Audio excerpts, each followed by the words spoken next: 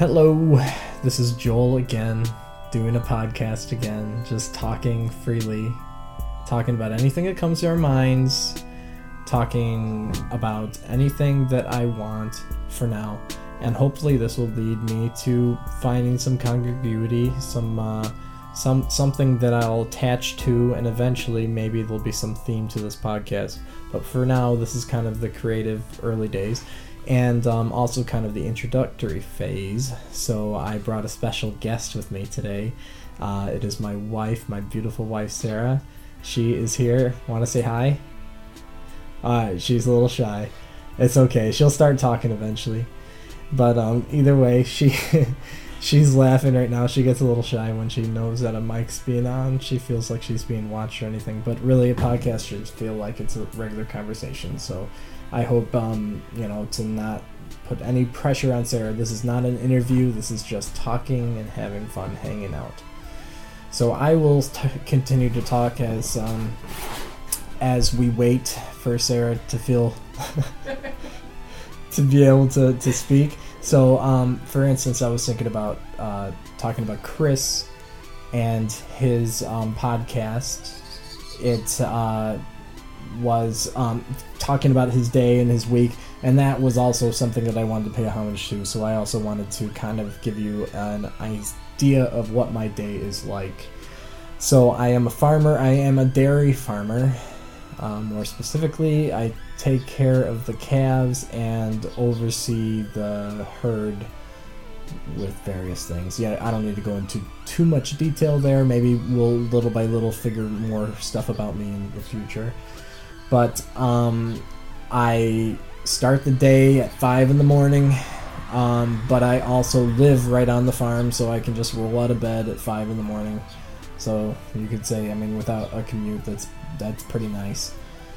So I get up at 5, feed calves. I carry heavy buckets, 5-gallon buckets. I don't fill them that high anymore. I fill them at 4 gallons, so like probably something like 4 times 8 would be 32 pound buckets on each side, just carrying them for hundreds of yards every day. So that starts off my day. It's almost like okay, for your job you have to do sit-ups, for your job you have to get up in the morning and carry large buckets every morning. So I do get an exercise at least, but it's like an exercise that you're forced to do, or else you're fired from your job, or you stop making money if you don't exercise. So that's the beginning of my day. Then usually then there's lots of various stuff. So either way, my day ends at about 5, where I feed the calves again. I gotta with those same buckets, so I have to exercise in the beginning of the day and exercise at the end of the day carrying those buckets. And that's because you want to feed the calves about, if you feed the calves 2 times a day, and so you have to spread it out about half the day. So I feed them in the morning and in the night, and so it makes a good old 12-hour shift, and sometimes longer whenever you have new calves born or whatever. And sometimes you have some cow that's sick and is not getting up, and you have to go in the middle of the night and take care of her. It's like running a hospital or running a nursing home or something like that, being on call for that sort of thing. And it's a large population. It's 1,000 cows on our farm, and it's organic. And so because it's organic, you can't give them the best treatments, but on the other hand, it makes you very good at prevention. We're good at preventing stuff, but still, things like pneumonia and things like certain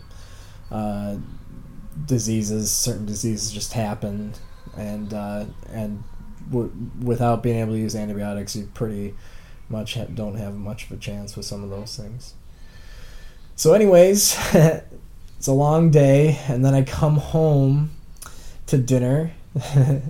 Oh yeah, during the course of the day I also have a breakfast break, a lunch break, and then that's it. But still, a breakfast and a lunch break is nice. And it's right, I live right here, so I come home to my wife each time, and she's got dinner or breakfast ready all the time. She always has me call ahead so she can have it nice and hot for me. And she's really good like that. She's a really good wife, mother, you know. I mean, she's pretty much my mother. But not really. She's awesome. You know, we have great talks all the time, right, Sarah? Like now, we could totally be talking anytime you want. So then the dinner happens. So that's like 5:30's dinner. It's pretty early. Most people eat dinner at 6 or later. You know, we definitely do things early in this family. We're early birds. It starts at 5:30. We eat dinner. Then about 6ish. You know, sometimes we have a fast one, but usually about 6ish. Sophie and I will take a bath together, and then someone's texting me right now. I'll have to check that. So that was a quick text. I'm trying to use the pause feature to do some self-editing. Is just like press pause when I know there's going to be something that I need to take care of. So either way, I was talking about I get home, do dinner, then I take a bath with Sophie at 6, and then Sophie goes down to bed about 6:37, and then at that time I'm usually holding Ada, my other baby. So Sophie is, by the way, 2 years old. I think if you heard the conversation with Chris, I might have introduced that stuff. But Sophie's 2 years old, my oldest daughter, and then I have 2 daughters, and the second one is Ada, who is 2 months old. It's going to about two and a half now, and she's really starting to smile and talk and stuff, and it's getting pretty exciting with her. And Sophie's in a whole new world too, coming on 2s, and she's starting to talk, and she's starting to really, you know, get really complicated needs, and she's manipulative, and you know, she's crazy, like, you know, in an interesting stage right now. It's very a conflicting kind of stage, but it's also a very, very cute and explorative and inventive stage, and so it's exciting. So yeah, kids, it's crazy. Your life is never the same after them. That is definitely true. So, Sarah, do you have anything you want to talk about? I mean, we've been talking about kids. Like, what do you think about Sophie's development right now? Like, what do you think? Is there anything in particular that you've seen her do lately that has, you know, surprised you? That was kind of like, wow, she knows this now. You know, I mean, she's starting to open the door now. She's starting to being able to like kind of expand her playing area without you being worried about her. You know? Yeah. You agree with all those things? I think you said it well. Thank you. Well, I guess that just covers it, you know? I mean, I can just go on and go on. But really, tell you the truth, when the recorder's not on, Sarah has quite a lot to say.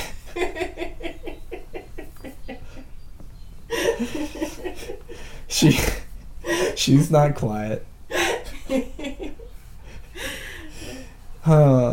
Maybe this is kind of like the warm-up.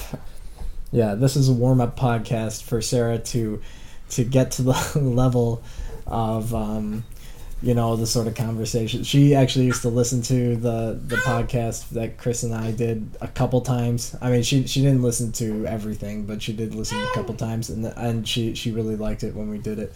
And I don't know. I think it's kind of like there's like a little bit of an element of having to not let there be much dead air, kind of feeling like, you know, you're being listened to. You know, you don't want to say anything wrong, or like it's like a feeling like you're on stage or something like that.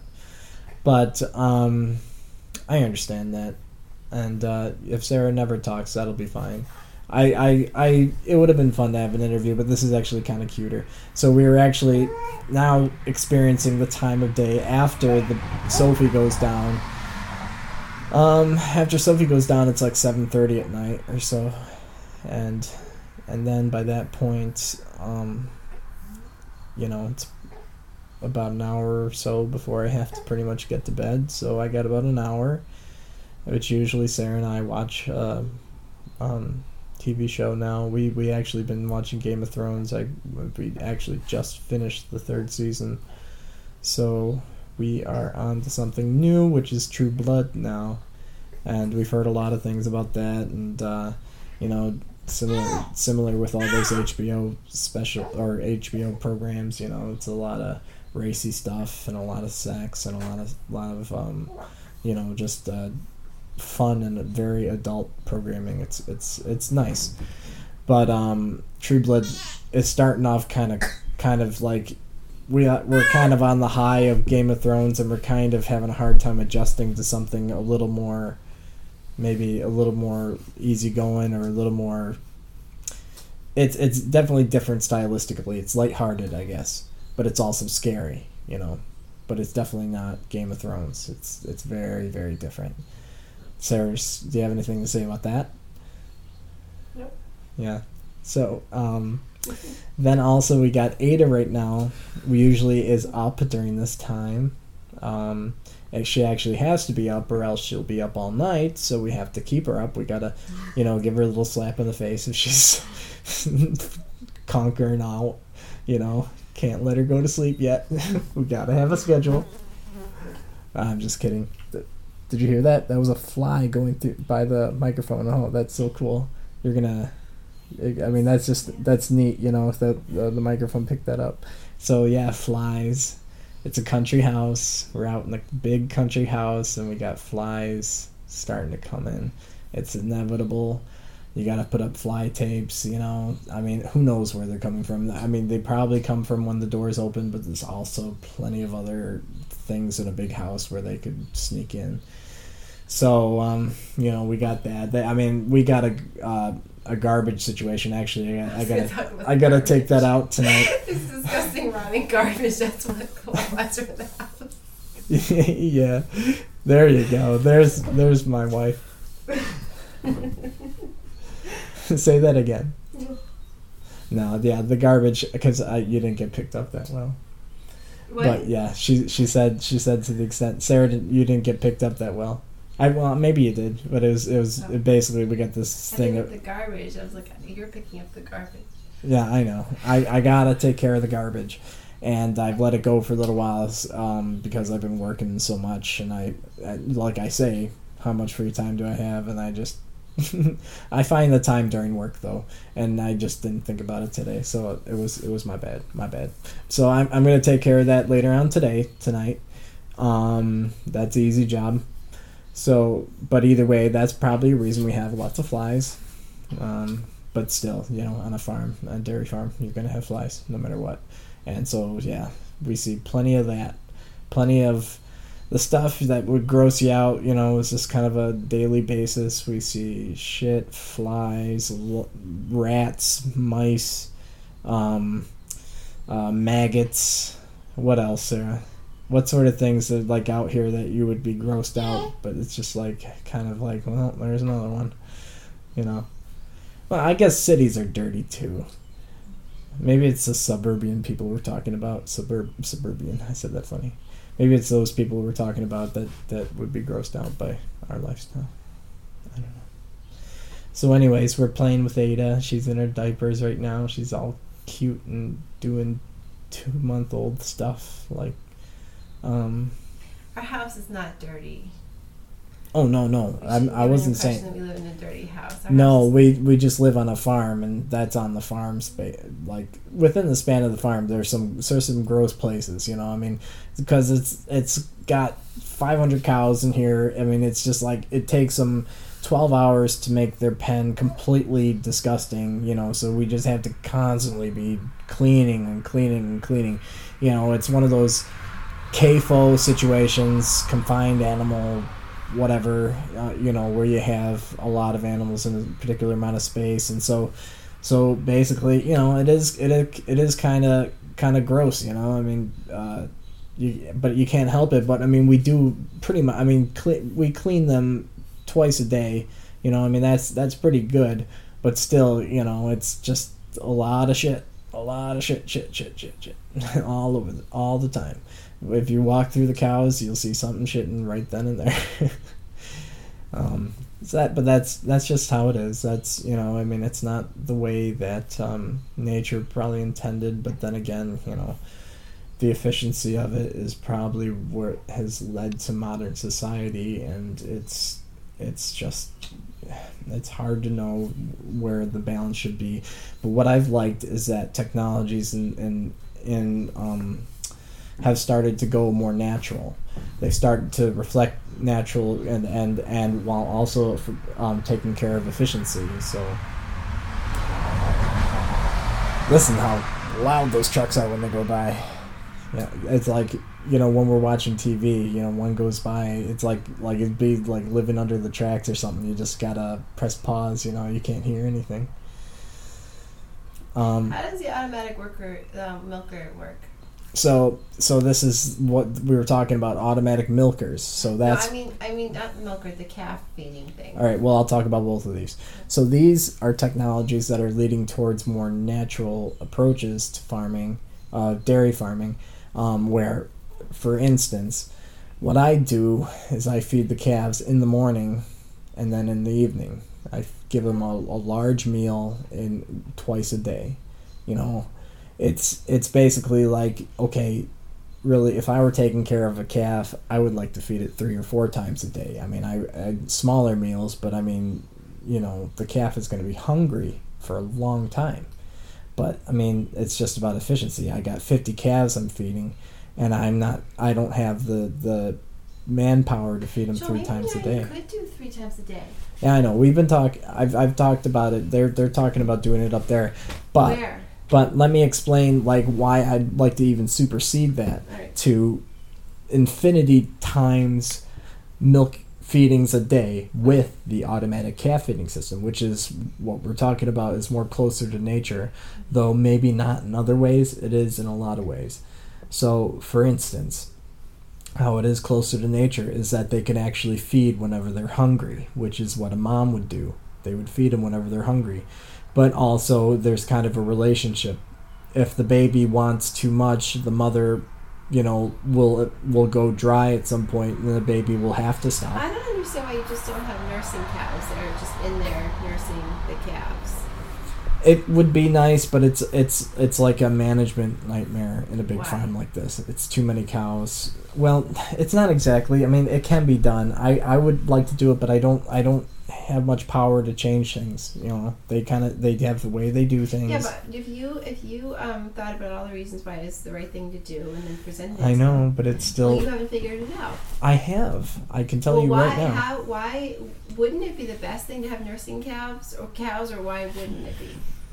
They would say something about contagious things that probably.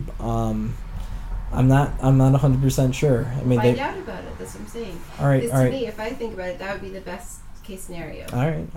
That's true. Yeah. I agree. So yeah, we're turning into this animal welfare show. We're talking about how we can do better. But either way, so this other yeah. So that would sound nice, but this is also something that is nicer than what we got. This is not the same as having a cow, but it is something that you can do, and that's the automatic feeder system, where they have a nipple that is filled with milk at any time, and they can feed at any time they're hungry, like as if they had a mom. But it's not a mom. I'm sorry to say, it's not a mom. I mean, it would be nice if it was a mom, if it was with some mom, even if it was a wet nurse, imagine the old medieval wet nurses, human wet nurses, you'd give 5 babies to them and they'd just be milk producers. That's funny. But I mean, that's probably would be something like that, you probably put 4 calves or so on a cow, and that's the other thing. I mean, if it's 4 calves per cow, I mean, we're talking, I have 50 calves, that's talking a lot of cows. That's a lot of cows, like 12 cows, 13 cows, at a time, and that's a lot.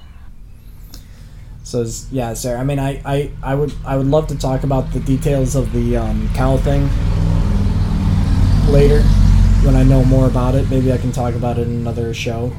But either way, for now, I would just like to explain the thing I was going to try and explain is that the system would be a nipple that has milk ready at any time, and the way that it works is another thing that's kind of unnatural, which is you have to have the milk at a lower temperature, and you put acid with it, and it makes it preserves the milk. Now this can be done with citric acid, so I mean it's not a bad preservative, but it changes the texture of the milk. It turns it into like a yogurt. But not really a yogurt, a more liquidy yogurt. Why did they do that? They do that so that you can have it there all day long and it won't go bad. And they said if you do that in that way, it'll stay good for weeks. They said it just doesn't go bad.